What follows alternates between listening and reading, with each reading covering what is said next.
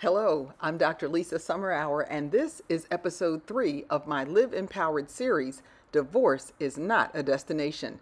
This episode is about guilt. Actually, it's about why you shouldn't feel guilty about your life because you've been divorced more than once. I know from personal experience that divorce brings on a host of emotions.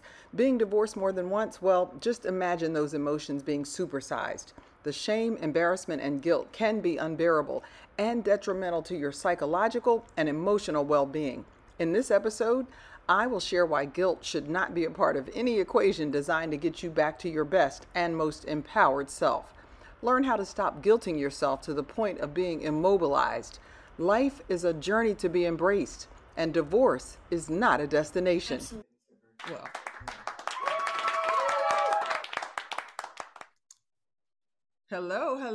hello. We're sitting here talking birthdays. I have people in my live studio audience. Always wanted to say that. Always wanted to say I have people in my live studio audience. You can't see them. Actually, right now, hold on a minute. You can't even see me. Let me get myself on video here. See, this is what happens when you have people in your live studio audience. You're in here talking to them. So I want to welcome those of you who are here and anybody who's going to be joining later or catching the replay. I'm Dr. Lisa Summerour. I'm an engagement and empowerment coach, diversity, equity, inclusion, and engagement facilitator. I also work in the area of race and racism. And I am the host of this podcast, Live Empowered, and the series, Divorce is Not a Destination. So tonight we're going to be talking about divorce. We're going to be talking about the guilt around divorce. The reason I do this show and what I hope to give you out of this show every week are experiences and information that encourages you to just experiment with your life and find the different pathways that are going to help you empower yourself so that you feel more empowered. I do believe that empowered people empower people, and this is where we want to have those empowering conversations. So tonight's topic, it's a long one, is why you should not feel guilty about your life because you've been divorced more than once. Whew. All right. So I'm speaking from experience, and at some point as this series goes on, we'll get into more about my personal experience. You'll probably hear a little bit tonight, but hopefully we'll have some folks that join us. You know, all the divorced people that I know that are usually on here every week, they're not on here right now. So we'll see if any of them pop in. But this subject is really personal for me because I have gone through it, and I know other people who have gone through divorce and the emotional and psychological and even physical aspects of the guilt and regret. And I wanted to talk to people about the reason you shouldn't live your life in guilt behind anything, but specifically as it relates to being divorced. So one of the things I want to start with is just some of the statistics on that. Some of the statistics on divorce. And I know for our culture, this is a really interesting topic. It can be a hotbed topic because depending on your traditions, your family, your religious beliefs, your personal values, there could be a lot of a weight that people put on themselves around divorce. So in the United States in 2021, 5.1 people out of every 1,000 were married, and 2.9 out of every 1,000 ended up divorced. So those statistics will tell you it's a little bit higher than 50%, even though they say the divorce rate in this country has actually gone down since 1990. The marriage rate, I believe, has also gone down since 1990.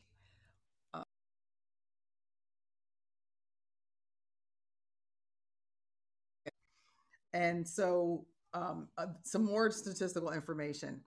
If you have been married more than one time, you are more likely to get divorced than people who have only had one marriage, which sometimes I think about that and I'm like, well, that kind of is obvious, isn't it? Like, you've been married more than once, you are going to have a chance of, anyway, your chances of getting divorced are higher is what it is if you're on more than like your second marriage or third marriage or whatever.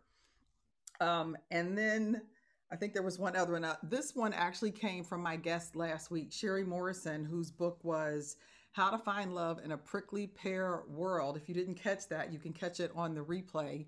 And one of the statistics she shared is if you were more sexually active before getting married, or just more sexually active, period, you also have an increased chance of getting divorced. So that was another interesting statistic. So I'm not here to debate really and discuss statistics. I'm kind of a researcher at heart, so I do like statistical information. But I am here to share with people no matter how you ended up divorced, you want to get yourself to the healthiest place you can in your life so that the divorce is not the thing that defines you for the rest of your life. I don't think we should ever be defined by any experience, any negative experience. I think we need to learn to have the experience and hopefully grow from it, but definitely figure out a way to move through it so that you can continue to be a productive part of society and a purposeful living your life with purpose. So you don't need to live in shame. You don't need to apologize to to the world for things happening to you in your life. And it's just amazing to me how we can make other people feel guilty, I'm going to say shame because I'm going to give you the definitions or the difference between guilt and shame later. We can make folks or help them feel this shame or regret or this sense of failing out of some sense of value or self-righteousness or our religious beliefs. I'm just going to try to be as transparent as possible. And I'm going to ask my guests who are in the room, they can just talk directly to me. But if my mom, my mom is on here. You guys see Jacqueline's name on here. You should know by now that that little circle thing with Jacqueline is my mom. They may want to chime in, so you may see her on here a little bit later. But I've had this conversation a lot with people of faith, and that's probably one of the biggest ones. And I know we've had it too. So my girlfriend, Dr. Gail, is my live audience, studio audience. So she's here. She has a Android phone, so she's listening most weeks, but she can't come on. It's just the way the system is designed right now. Maybe it'll change later.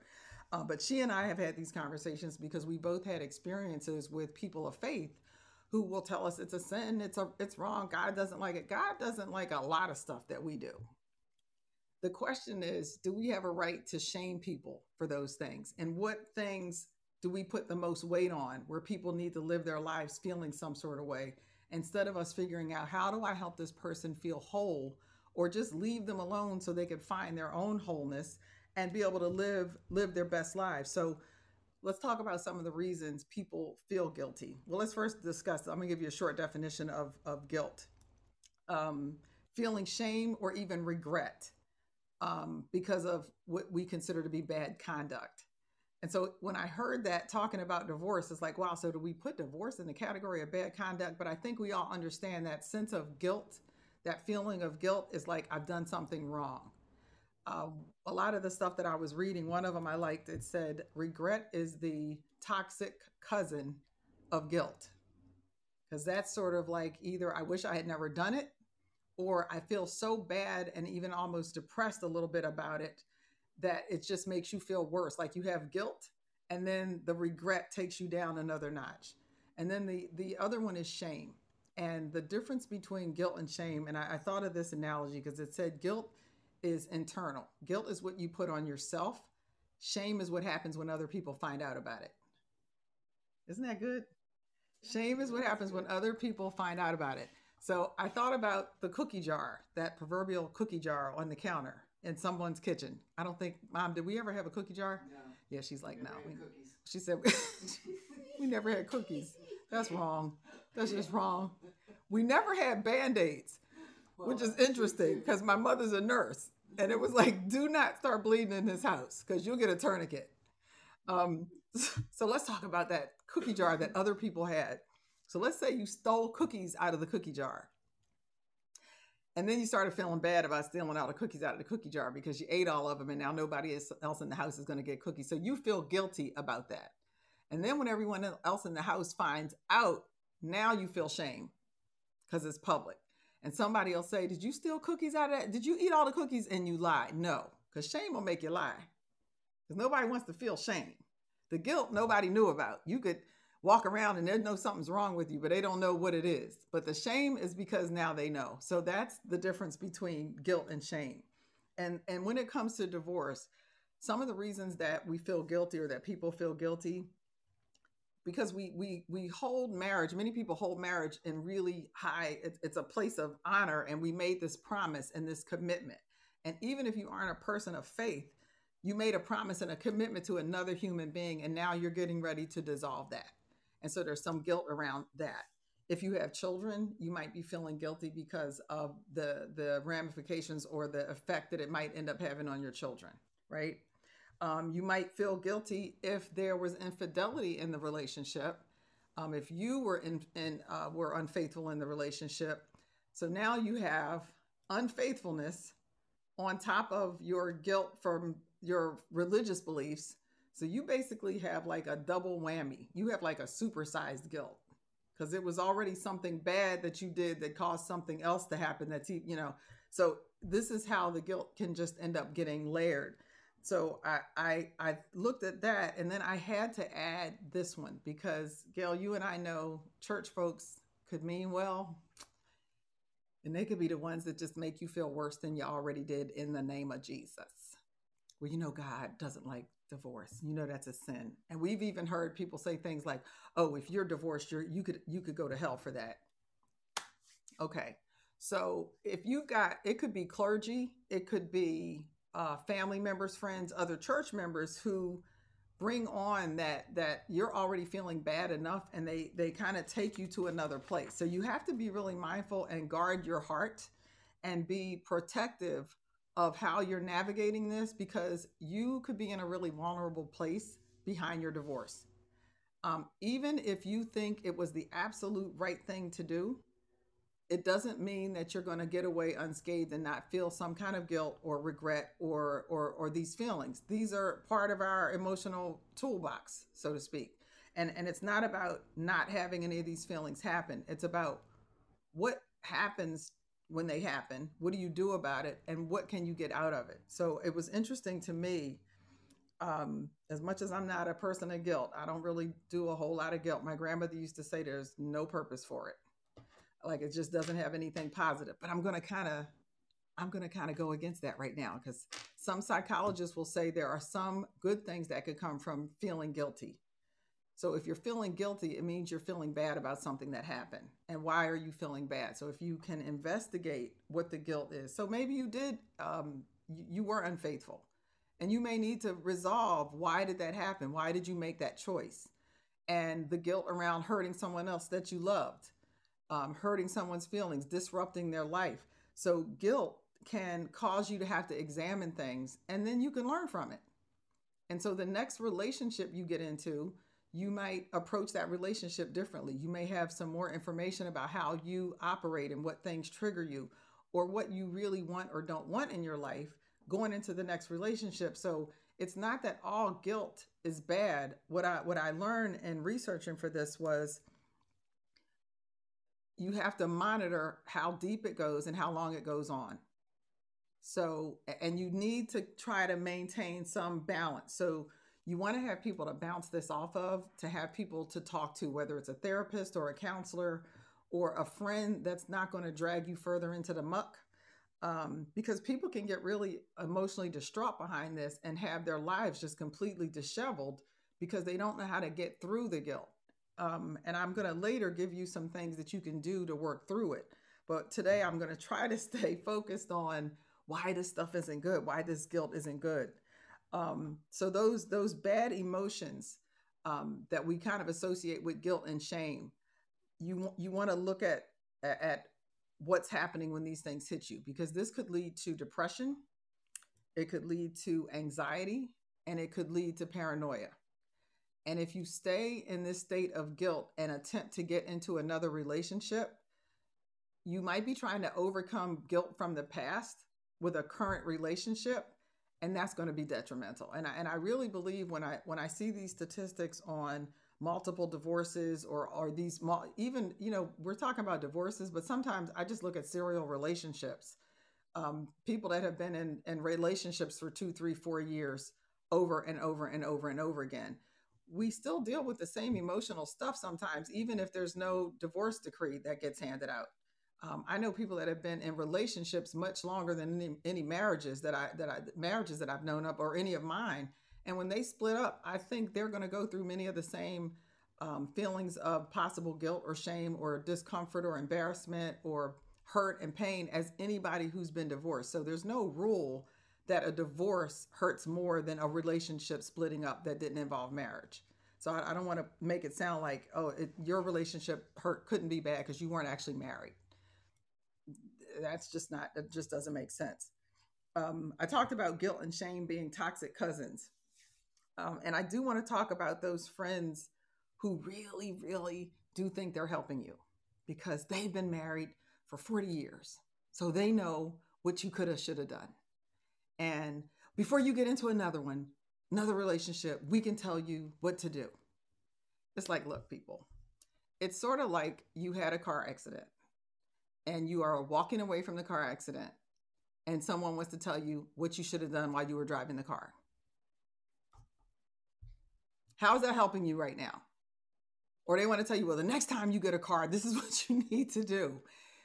I get that it's probably well-meaning advice, but you need to take all of that with a grain of salt and understand that nobody can tell you what unhappy looks like for you. Nobody can tell you what your marriage situation was like because you were the only one of the two people that were in it. And all the good advice after the fact in the world is not going to help you. And they just don't know. Unless they were living in the house with you and sleeping in the bed between the two of you, they don't know what was going on in your marriage. And you're going to have to get to a point where you trust that this decision was what needed to happen right now. Now, does that mean you guys may not get back together if it was something that could be resolved? That's not what this show is about. Could it happen? Yes. But I'm not here to give people false hope or tell people you need to run back and see if you could fix it. Because again, I wasn't there. And Mom, can I think of one that I would run back to? I don't know if you could, but I couldn't. See? I don't know if you could hear her. She said, I don't know if you could, but I couldn't. Yeah, well, her ex is dead. So that would be really weird. Both of them. Both of Don't say it like that. You only have one ex. Yeah, you only had one ex. This is true. She only had one ex. I don't know what she's talking about. My other dad was not an ex. He died in the living room with us standing there. So you just take that information. And the reason this is really important for me to share with people is because the folks really close to you that love you, they really do mean well. But them meaning well may not help you heal. Because if what you keep hearing is what you should have done, that's keeping you in a past in a relationship that no longer exists. It's keeping you in the past of a relationship that no longer exists. And even if they're trying to tell you what you should do in a relationship that you're not even in yet, your focus right now needs to be on you. Your focus needs to be on, if I'm still feeling guilty, what is it that I need to learn? What can I learn? And what do I need to do to get past this? So I'm going to talk about some of the things that are associated with guilt and why these things are not healthy. And I want to talk about failure because a lot of people look at a divorce as a failure. And the doctor that I was reading, I have his name here, Seth Meyers. Seth Meyers, this is not the late night talk show host, Seth Meyers. This is actually a doctor of psychology, Seth Meyers. So two different Seth Meyers. Somebody's going to be like, she quoting the nighttime talk show host guy. No, I'm not. This Seth Meyers said, when you're talking to other people about your divorce, it's really important to focus on your self-esteem. And that's why I said even really well-meaning friends and family and clergy may mean well, but I have also seen in extreme cases where someone is really going through a marital crisis that involves abuse, whether it's physical or emotional or mental or some combination of the three. And they've gone to someone at the church. And because there's such a strong belief that you should never get divorced under any circumstances, this person gets sent back to an abusive marriage because their belief system says you're not supposed to get divorced. Now, I've had a counselor, and again, I'm going to quote Sherry Morrison, should have been on here. I'm going to quote her book again. Sherry's book talks about the reasons that are actually in scripture on when divorce is acceptable. And we sometimes find that gets ignored in the church because it's much more powerful and it's much more, I don't even know the word I'm looking for. It's just people are so supportive, or they want to be so supportive and believe so much in the sanctity of marriage that they will send people back to a bad relationship, a bad, unhealthy situation for the sake of saving a marriage. So you basically kill somebody's spirit in order to save a marriage. Am I right? We've seen this.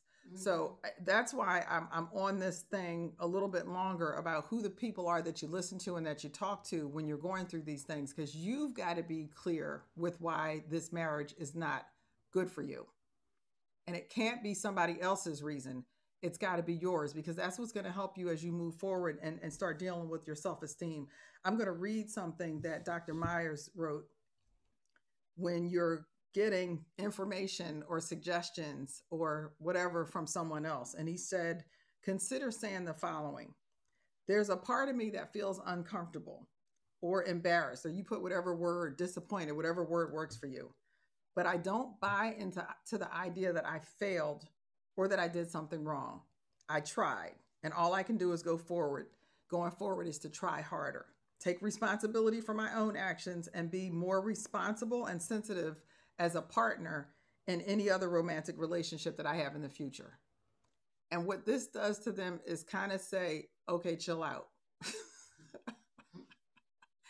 I already feel everything I'm feeling. And as much as you think you're helping, you're not really helping.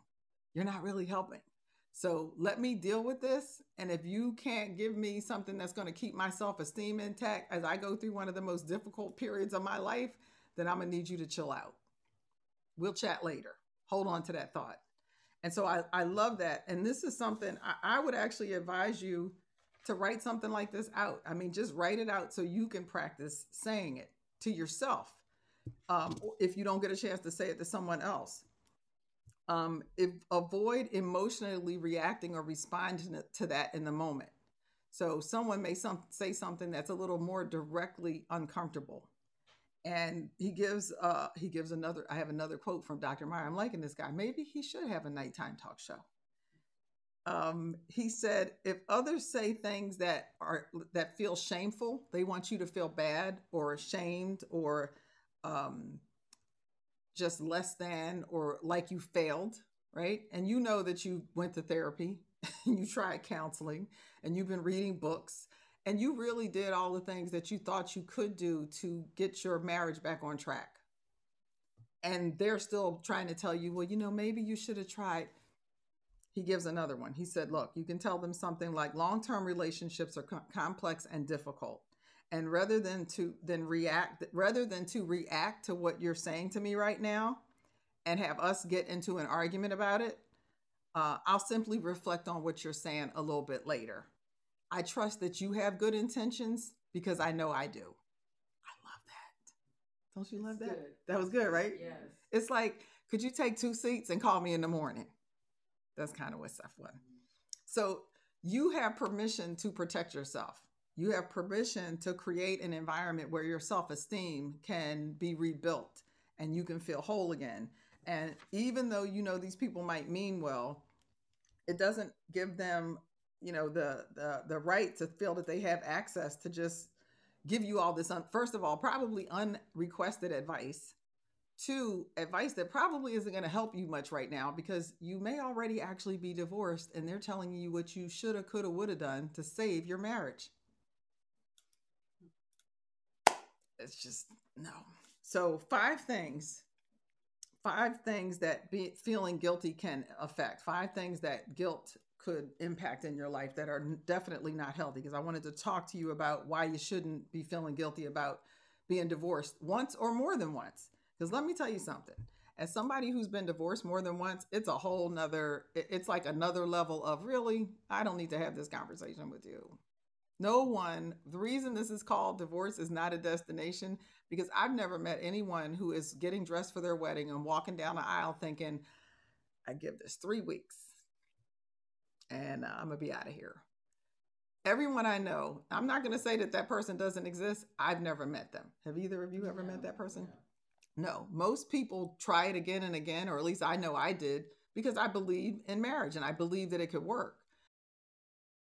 This message is brought to you by the Get Ready to Work Workbook, providing everything you need to know before your next interview, especially if your next interview is your first interview. The Get Ready to Work Workbook is for you if you need help preparing for job interviews. It's a book and a workbook in one that combines education and information gathering. You'll be more confident and have the tools to be more prepared for your next interview. The Get Ready to Work workbook is available on Amazon.com. Get your copy today. Now, back to today's show. Because I believe in marriage and I believe that it could work. One of the other pieces of advice that I have read about, and psychologists will tell you, one of the ways to help you heal and to get your self-esteem and to practice self-care is to acknowledge what you did wrong, but don't take the blame for someone else's behavior. So maybe you weren't the one that stepped outside of your marriage. Maybe your partner, your spouse did. It doesn't behoove you to sit around and say, well, if I had done this, this, and this, maybe he or she wouldn't have cheated on me. They have to own that. And if you can separate your behavior from their behavior, it could get you a lot closer, a lot faster to starting to feel better about why this was something that needed to happen right now. So one of the things that guilt can affect is your physical health. You can be physically ill. I'm going to read some of the notes that I had here on my computer. Your physical health, your body language can be impacted, how you carry yourself, how you're walking. It's even talking about your facial expressions. Your sleep can be impacted by this because this becomes something that you ruminate about over and over. You can relive when that guilt turns into regret. And if you've got some reason that you're now feeling shame around it, this becomes something that you just keep going over in your head. And it might sound something like, what else could I have done? Or if your partner, your ex is calling you, reminding you of how horrible you were, or you shouldn't have done this, or you've ruined your life, you've ruined my life, you've ruined our kids' life. I know someone who heard that. You've ruined everyone's life. No, you didn't. You didn't. And if you did, then they should be going to therapy, because no one should have that kind of power to just ruin your life. It's unfortunate, and people do get hurt behind it. I'm not making light of the fact that a divorce could cause a lot of people a lot of pain, but we've all got to figure out ways to own our emotional state. And so this whole thing on impacting your physical being is real, because the things that we ruminate about, your mind has a lot to do with what is going on with your body physically. So if you're going through this and if you're somebody that gets physically impacted by your thinking, you may not be eating right. You may not be sleeping right. And if you're not eating right and not sleeping right, it's going to come a day when you're not thinking well. You're not making sound decisions because you're exhausted. So all of these things could play into how you're showing up every day, and they could be detrimental to your health over a long period of time. It impedes success. Okay, this one, I was not prepared for this one. Guilt impedes success. I'm just going to read this one. And this is it's actually 5 ways guilt negatively impacts you. And I'm actually going through this because I just thought these were just so well done. It's hard getting a job or a promotion with your fly down and your underwear showing. Well, there you go. So if you've been thinking bad things about yourself, and this is what this is actually saying, if you're feeling guilty, you're feeling bad about something. Remember, the guilt is internal. So guilt is something you bring on yourself. So if you're feeling guilty about yourself, imagine how difficult it is to show up at your best for anything. That's good. Right? Now, we can all probably fake it for a little while, but I think you're faking yourself out. Because if you really feel guilty, you've seen people and you go, how are you doing? And they go, oh, I'm good. I'm fine. No, I feel fine. They're lying.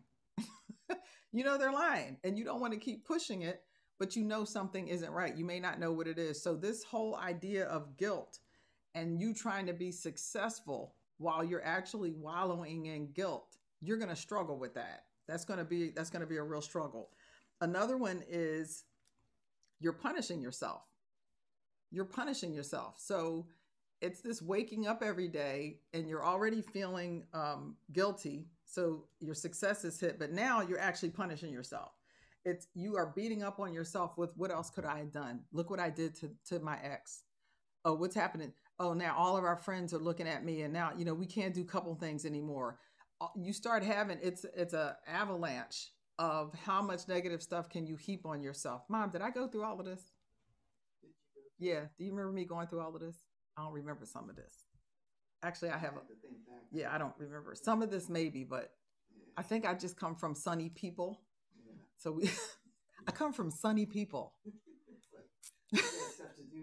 And it's like, oh, okay, at like 1 a.m, I'm going to feel really bad. But at 6 a.m, I'm going to get up and watch the sun come up.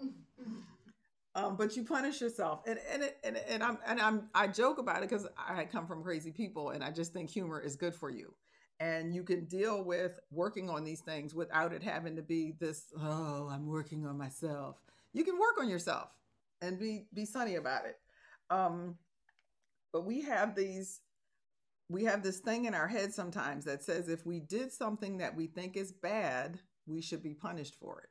Now, what might punishment look like? And this isn't in the article, but I'm punishment might look like you're just not going to get another relationship because you people don't you don't deserve one, or you might get in one and sabotage it with your bad behavior because you haven't investigated what was going on with you yet.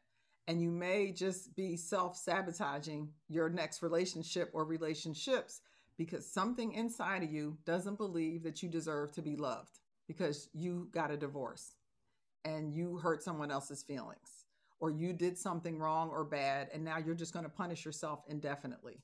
That is, again, it's not a healthy way to live.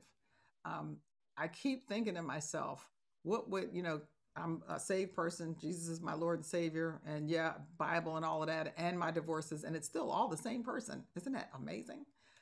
But what would God want for you? And when people are saying things or have said things to me like, oh, wow, how does it feel having like failed marriages? I actually wasn't sitting here thinking about that until you said it. Like, I didn't get a tattoo that said, guess how many failed marriages? God knows that we're going to make mistakes in this life. And I believe your relationship with Him is your relationship with God. Nobody else can tell you what that is like either. If you can get yourself to a place where your self esteem is intact and you're back to depending on Him for your guidance and you're in tune with that, then whatever it is that you've done in your life, if you can come to a place where you're now usable and you're pursuing your best life, I think that delights Him. I think it just delights him and tickles him. If he could be tickled, I think it tickles him because he already knew we weren't going to be down here and be perfect. Perfection was never an option that we had since, we that's a whole nother show. We lost that. We lost the whole opportunity at perfection. What we can do now is strive to be the best that we can be. And if you're living with this guilt where it's impacting you physically, you're impeding your chances of success. You're now punishing yourself. You are really drastically decreasing your chances of showing up as the best you were ever designed to be. It can change your personality. This is another interesting. It can change your personality, but think about it. If you're punishing yourself, if you're defeating your own opportunities at success, how would that not change your personality? How do you not go from having a sunny disposition to being the dark cloud in everyone else's, break room? So if your personality is starting to change, you should be looking to see, am I doing the work that I need to do? One of the things that I read, it said, people think we get older and we lose that childlike curiosity, just like it just naturally disappears. It doesn't have to. It doesn't have to. There's no rule that says just because you deal with the pains of living a life as an adult that you can't continue to have this childlike curiosity about life. We see people that do it all the time. And if we think it's happening because they've never had problems, they've never had relationships fail or been fired from a job, or they've never been in a divorce situation, then that's just us being ridiculous, because nobody gets through this life unscathed. You're going to have something negative happen at some point, and it's always about, how can I recover? Am I going to recover? And so without that, you end up with a personality change, and you'll meet people who just seem to be, they're just grumpy. They're the grumpy people. I was going to say old men, but it's not always old men. They're they're curmudgeons. They're the curmudgeons, and you're like, how could you be like this? You're 30 or 40, but you still have an option at 60 or 70 or whatever to decide that I don't want that to be the defining part of my personality. Like, I don't want that to be the legacy that I leave in every room that I walk out of, that they go, gosh, thank goodness they left. Did you see them suck the oxygen out of the room? Just like you could see it was like a vacuum as they left. So this is the last one about why you don't want to feel guilty about having divorces, a divorce or multiple divorces. It ruins your life. How could it not? You're impacted physically. You you can't achieve the successes that you were probably designed and maybe destined to achieve. You are punishing yourself. Your personality has changed. You pretty much have created a scenario that could ruin your life. And what would be the purpose of that? You've already gone through a divorce. Do you need to make it feel worse than it already did? What about sitting down and figuring out why did this happen? And I'm going to be honest with you. You could probably ponder that one for decades and you might come up with some answers, but you might never come up with all of them. And we usually only need one really good one to hold on to say, this is why I got to get out of here. And only you know what that one was. But honestly, it was probably a bunch of little things. I'll give you some advice. Something my mom used to tell us. She said a lot of marriages don't end over big things. She said even people that have affairs, for the most part, I don't know, you used to know the percentages. Was it like 70 some percent of women? Yeah, it was like 75% of women, I think, after an affair by their husband, stay in the marriage. The men's percentage was a little bit lower, but most of the times after an affair, people stay. And that's kind of like the big one. Now, obviously, you've got abuse. And if it's something where you're physically being harmed, it's detrimental to your health, or it's threatening your life, you need to be out of there. So we're talking about, infidelity, or even child out of wedlock might not be the thing that breaks it up. And when I remember my mom explaining this to me, she said, because those things don't happen every day. Think about the little things, or the things that seem little that happen every day that don't stop, even after you've had confirmation or counseling or whatever. Those are very often the things where you go, I just couldn't take it anymore. What might some of those things be? Disrespect. Ooh, disrespect. That's a good one. In In any form of it. Just cutting you off when you talk all the time, which happens to women a lot more than it happens to men at home and at work. So we get it at work all day. And if you come home and have to deal with that at home, it could be one of those things where you're just like, it's been 5 years. I cannot. Verbal abuse, lying, things like that, and things, people who have habits that just at some point you can't take anymore. They're just different than what you grew up with, and you can't do them. And you'll know what they are because they trigger something in you. And you might try to say, hey, can we work on this together? And it's a no. Or people that don't want to work on issues with you. Being with someone who can identify, the two of you recognize this as a problem. And whatever this thing is, they don't want to work on it with you. So you're in therapy and they're just sitting there every week thinking about anything. They're not doing the homework. They're not having real conversations. They're not delving into what they need to work on because they're always looking at you saying, well, what about you? When that happens, you could easily get to a point where you just kind of give up, because it takes two people to keep a relationship moving forward so that it feels healthy and people feel like they're in this thing for the right reasons and they're both being blessed by it. It only takes one person to say, I've had enough. Right now, the divorce, that separation is going to impact both of them, but you don't need permission to say, I've had enough.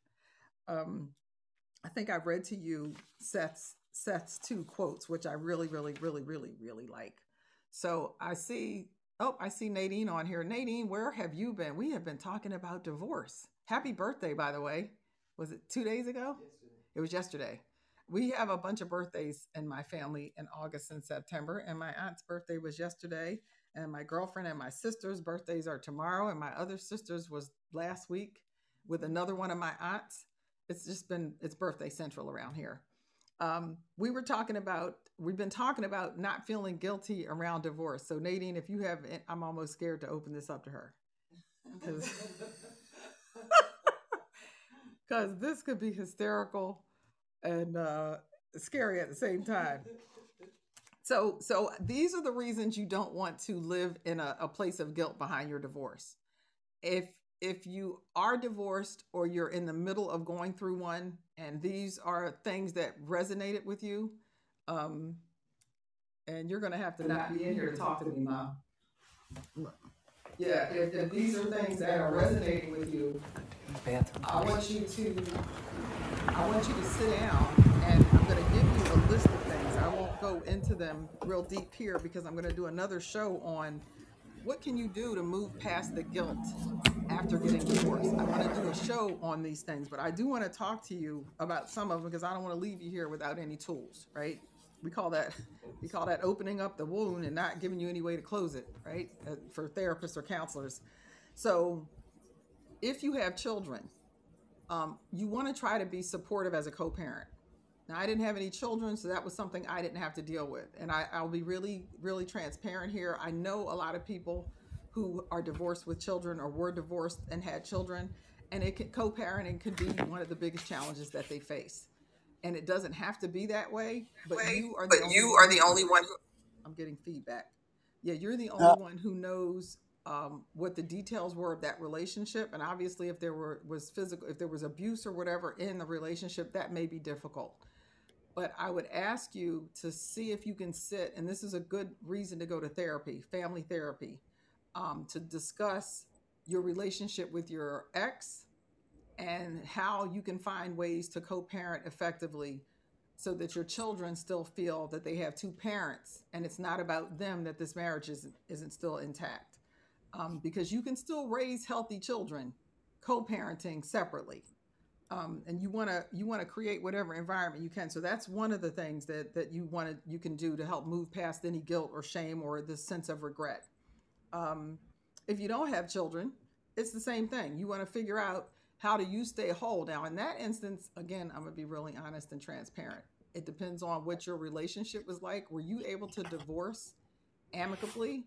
Were you able to divorce where you both come to a realization, this is not healthy for either one of us? And as much as I love you as a person, I do not like you enough for this to continue. So why don't we part ways while we're still at least this healthy? And you may be able to develop a friendship down the road. I am not one of those people where you break up today and you're BFFs tomorrow. And from everything that I've read, and most therapists will tell you that usually is not healthy. It may take a little while before you can dissolve a marriage or even a long-term relationship and be friends with this person where you're hanging out. I can't speak for 100% of people, but I would say for most people, if you weren't good enough friends to like each other enough to save the marriage, you probably shouldn't be trying to be friends next week after the divorce ink has dried. Give it some time, but more importantly, give yourself some time to deal with what just happened. Because having another quote unquote relationship, even with your recent ex, is not really giving you breathing room to deal with it. And it may just be a rebound reflex to keep you from feeling guilty about ending the marriage. Well, I'll just be friends with him and then I won't feel so bad. Or I'll stay friends with her so she knows that, it's not no hard feelings. That may not be the healthiest. Trust yourself to be strong enough to be by yourself for a minute and deal with whatever comes up around the feelings of this divorce, the separation. Oh, this is a huge one. Journal. And I'm giving you things now. We talked about why you should not feel guilty, basically because it's not healthy for you. It could be detrimental to your health, in fact. But what are some of the things you can do to move past that? And I said, I'll do another show and really go into these. I hope you're enjoying today's episode. If you're getting value from what you're hearing today, if you've had moments where you thought, I should write this down, or that is really interesting, I didn't know that, then I want to invite you to stay connected to me. You can do it by going to my website. And my website is liveempoweredinstitute.com. That's liveempoweredinstitute.com. And when you get there, hit the subscribe button so that you'll have access to any events, courses, articles, or promotions that might be going on.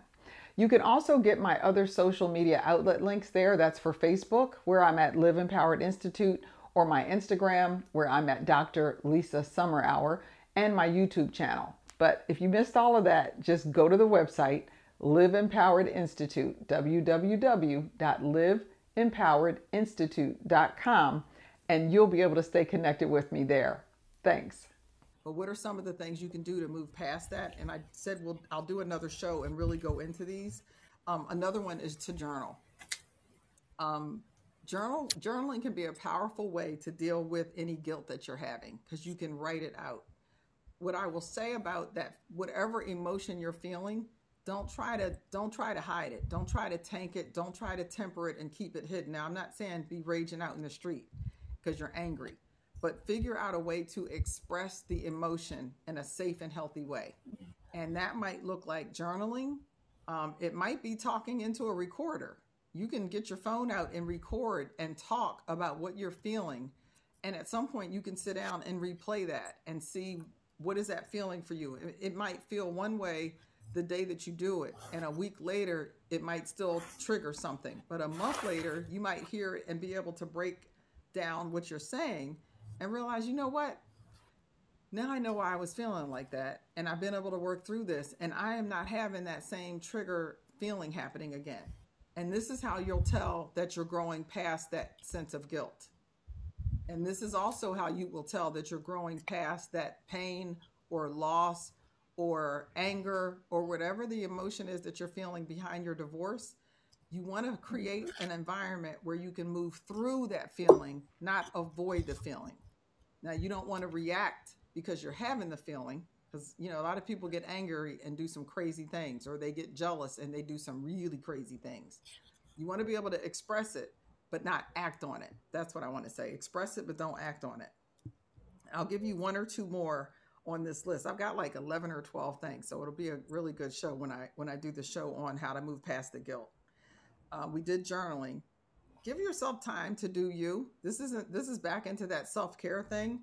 So research supports that self-compassion, kindness towards yourself, going through this divorce process is really, really crucial in making the emotional experience that you're going to go through a lot more manageable. So self-compassion and kindness, being kind to yourself, is going to help you deal with that emotion. And I'm going to add the people that you surround yourself during this period. You need to make sure that they are supporting you in this self compassion and kindness. If you've got people around you that are angry with you about your divorce, you may need to put that relationship on hold for a minute. It is not going to be healthy for you to have to try to combat that while you're dealing with your own emotion. And I see my mom is on here. Mom, did you want to say something? Yes, can you hear me? Yep. Hold on. Can I put you on video? No. Okay. Good answer. Okay. Well, I think, we think of people getting divorced and we think of the marriage as being a failed marriage. Failed marriage. Hmm. And I think sometimes we need to think of a failed marriage as one where two people or one of the people is very unhappy Hmm. and is not living their best life. Right. To me, that's a failed marriage long before the divorce papers are signed. Yeah. And I'm saying I don't even want people to think of it as a fail. Right. Yeah. Yeah, Yeah. because you That's probably an unhealthy it's marriage. an yeah, it. I think if you, I love what you said. One person is not living their best life, Right. Right. and so that's not necessarily a failure. It's a Right. realization, Yeah. right? It's And a I think if realization. we can come to that realization, Mm-hmm. we may not feel as guilty Right. when it's time to get that divorce Uh-oh. Here because comes Nadine. we've already decided that I'm miserable. Right. I'm not living my best life. Yep. That is And actually one of it the would be healthy realizations that you right. can remind yourself of when you start feeling bad, and to move yourself through the guilt. Again, remember, I'm telling the audience this. We're not trying to avoid the fact that you're feeling guilty. We're trying to move through it so it doesn't become a place that you live. Like, don't, that's why this is called divorce, is not a destination. I don't want people living in guilt and shame and depression and all of this, the regret over something that happened in their life. And yeah, I know there are going to be people that hear this, but it's a divorce. It's horrible. They should have done everything they can. Get out of people's houses. Get out of people's houses. It's like I tell salespeople, get out of that person's wallet. You don't know what they have. I get it. I understand that sentiment, that strong urge. It's like the whole conversation on abortion or gay LBGTQIA issues. People want to throw that Bible at you and beat you to death with it in the name of Jesus. Stop beating people up with the scripture or the Bible or your belief system or what worked for you. Show them love, because if two people, like you said, Mom, if one of those people comes to the realization that this is not a healthy place for me. This is not how I'm going to live my best life. I feel that I've put everything in that I could. I've tried what I could. And if the two people can come to that realization and say that's over, then that is not a fail. We changed our mind, and we're going in two different directions, and we're okay with that.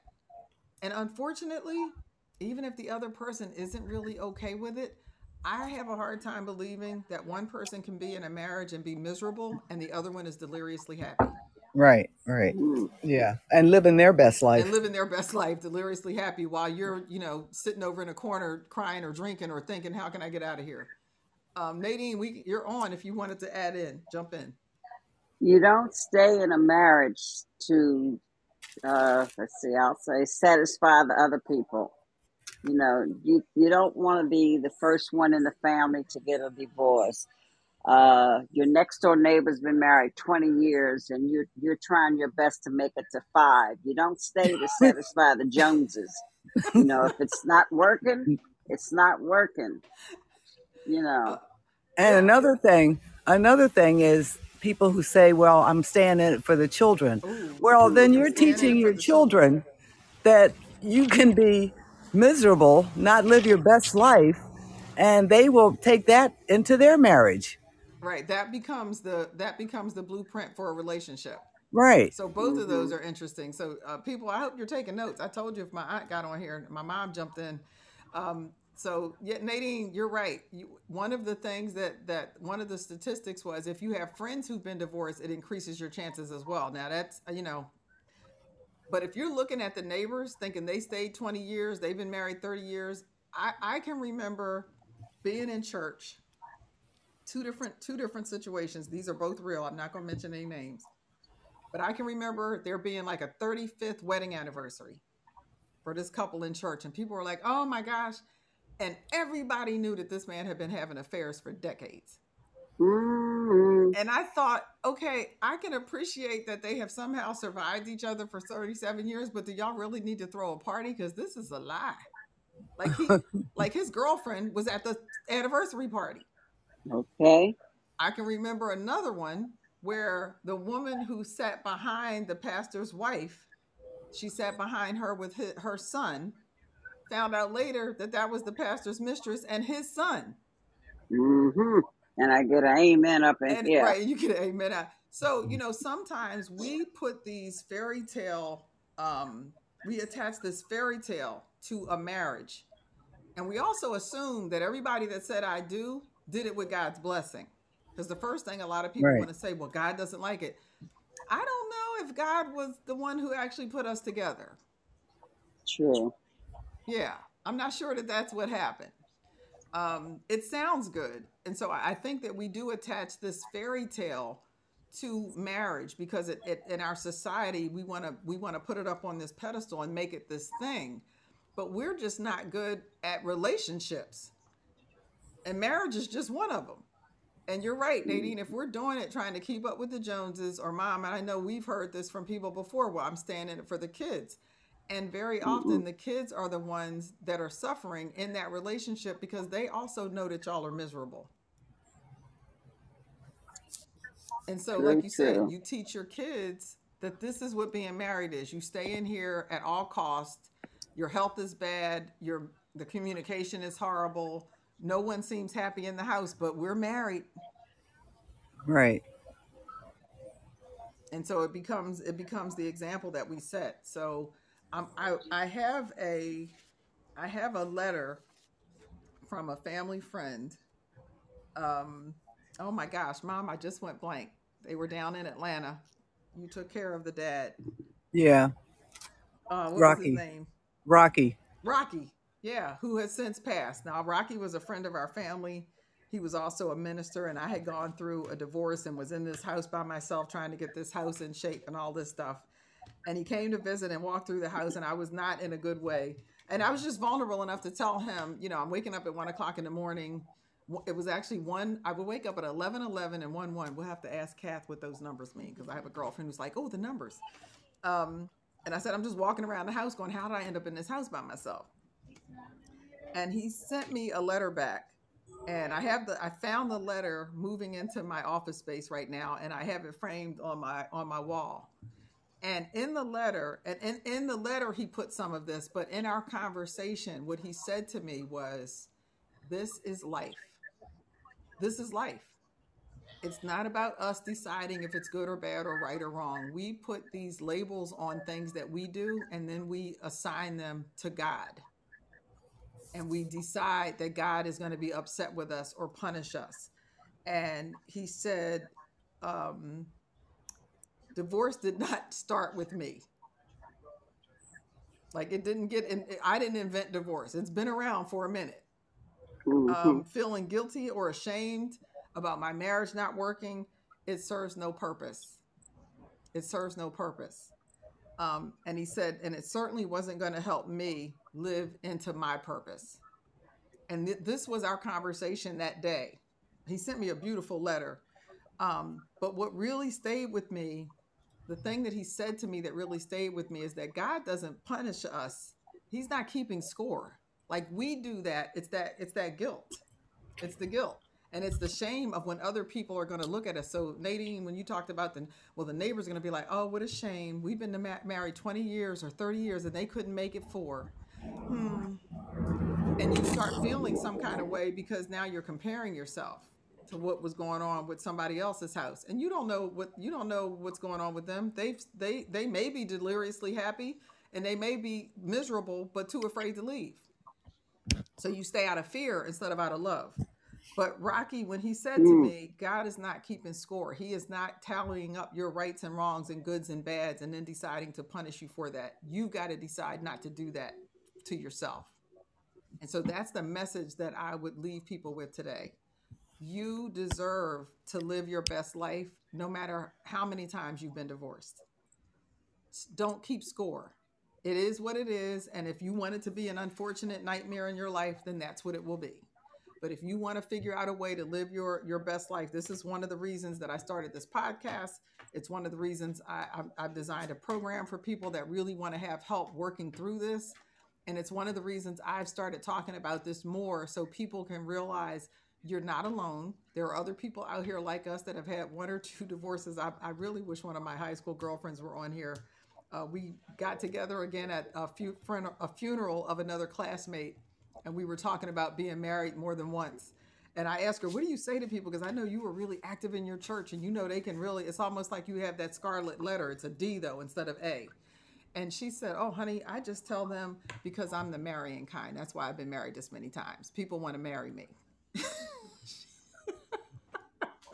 They don't want to just sleep with me. They don't want to just live with me. She said, "They just want to marry me." She said, "I'm just that woman." And I was like, I need to put that on a t-shirt. I'm the marrying kind. And I say that to lighten this up for those of you who are really, really struggling. It will get better. It will get better when you decide it's time for it to get better.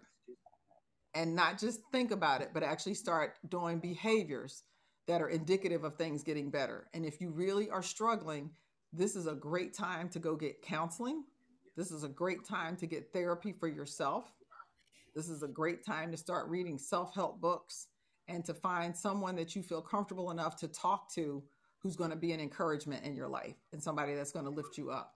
So I'm going to wrap with this. I always end my Live Empowered with my What Went Wells.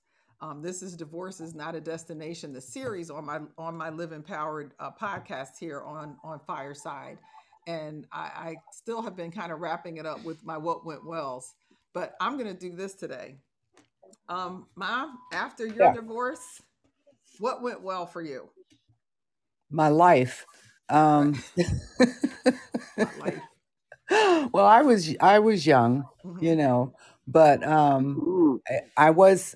Oh, I came from a home of, my mom was strong, my dad was supportive, Perry, my brother, and at some point, very quickly, I realized that this isn't the way, you know, um, this isn't the way I'm supposed to live, Hmm. and I wasn't going to tolerate the abuse, so very quickly I was able to just pack up my 2 girls and go back home with my parents. But And what went it well? What was, started going? What went well for you? Because I want people to hear you could go well, through that. And at well, what point did I, you realize this is getting better for me? when I was able to realize I couldn't live on welfare and I wanted to go to school. Ah, there we So go. once I I, think I lost you, Lisa. oh, Mom, can you still hear me? yeah, I can hear you. Okay. Um, yeah, so once I started nursing school, I mean, and I had never thought about nursing school, although, my mom was a nurse. But Mm-hmm. once I started, I knew that was what I was supposed to do. Mm, And so that in itself was like uplifting. You huge. just, I just felt good. Yeah, And that's I huge. never, even imagined that in my wildest dreams when I was with my husband. Mm-hmm. Never. Yeah. Nadine, did you lose us? No, I'm back. I can hear you now. Okay. So I'm With asking you me, I guys the question after your divorce, what went well for you? Like what changed? What was that moment when you realized I'm going to be okay. fine? Well, And this, mm-hmm. my, mine started just a little bit be, before I got divorced. In fact, I told him what I was going to do. Mm-hmm. I told him I was going to get a job because I was a stay at home wife. I was going to get a job and get a car, and I was going to leave him. And that's the order I did it. I got a car from a guy that I went to school with. It cost me $1. It's a little red Volkswagen. I Wow. got Right. a job working at nurse's aide. I got a job working as a nurse's aide, and at the same time, I went to Penny Point. You both might remember I that. remember Right. And that. I Hmm. paid the manager. I repaid the manager like $50 every other week. That's how I got paid to go as a down payment on an apartment until he told me, don't come over and give me anything else. Just come on and move in. So that's what went well for me. Okay. I know there are people listening going, you can put a down payment you can she laid away an apartment. Right. Yes, That I was See, it. did. I Yes, yeah, I I did. need you to hear my aunt laid away an apartment. So if you think things are not possible, she paid a man $50 a week to put down on an apartment until she could afford to move in. And he finally just Yes, gave I up and said, did. just move in. Yes, he So did. thank you because I really want people to hear who are in this right now that it can get better and it will get better if you start looking at what better looks like for you. So Right. I know for me, one of the things that I would say went well afterwards was just pouring into myself and having projects. Now it's interesting because the letter that Rocky wrote me, he actually calls me the East Coast regional queen of Home Depot. So so for Well, those of you who know, when you walk into Home Depot and people know your name yeah, I was and in there a ask you lot. what you're building, Yeah, and yeah, ask you to help wait on customers. That means you're in right, Home Depot a lot. But right, that worked for me. It was creating something. It took my mind off of what was going on. And the other thing that really went well is I found really good therapists. And that was at the after a conversation with another black woman who happened to be a therapist. And she said one of the best gifts she had ever given herself was a therapist. And anytime she relocates after she finds a place to live, the first thing she finds after that is a therapist. So those are our what went wells, even with divorce, because divorce people, it's not a destination. It's something that you're going through, it's something that you're dealing with. It's one of many experiences you're going to have in your life. And you, again, get to choose what that looks like moving forward. So I will be back with more Divorce is Not a Destination with this series on Live Empowered. Until next time, I'm Dr. Lisa Summerour. I want to thank all my guests and everybody who listens to this in replay. Have a great weekend. Bye bye. Thank you for listening to this series, Divorce is Not a Destination. You can connect with me on Facebook at Dr. Lisa Summerour, Live Empowered Institute. If you enjoyed this episode, recommend Divorce is Not a Destination to friends and family. Be sure to join my live audience and see upcoming shows by registering for access at fireside.com/Lisa Summerour. That's LISASUMMEROUR. Catch replays on Fireside and my YouTube channel. Until next time, remember that life is the journey and divorce is not a destination. Live on Fireside.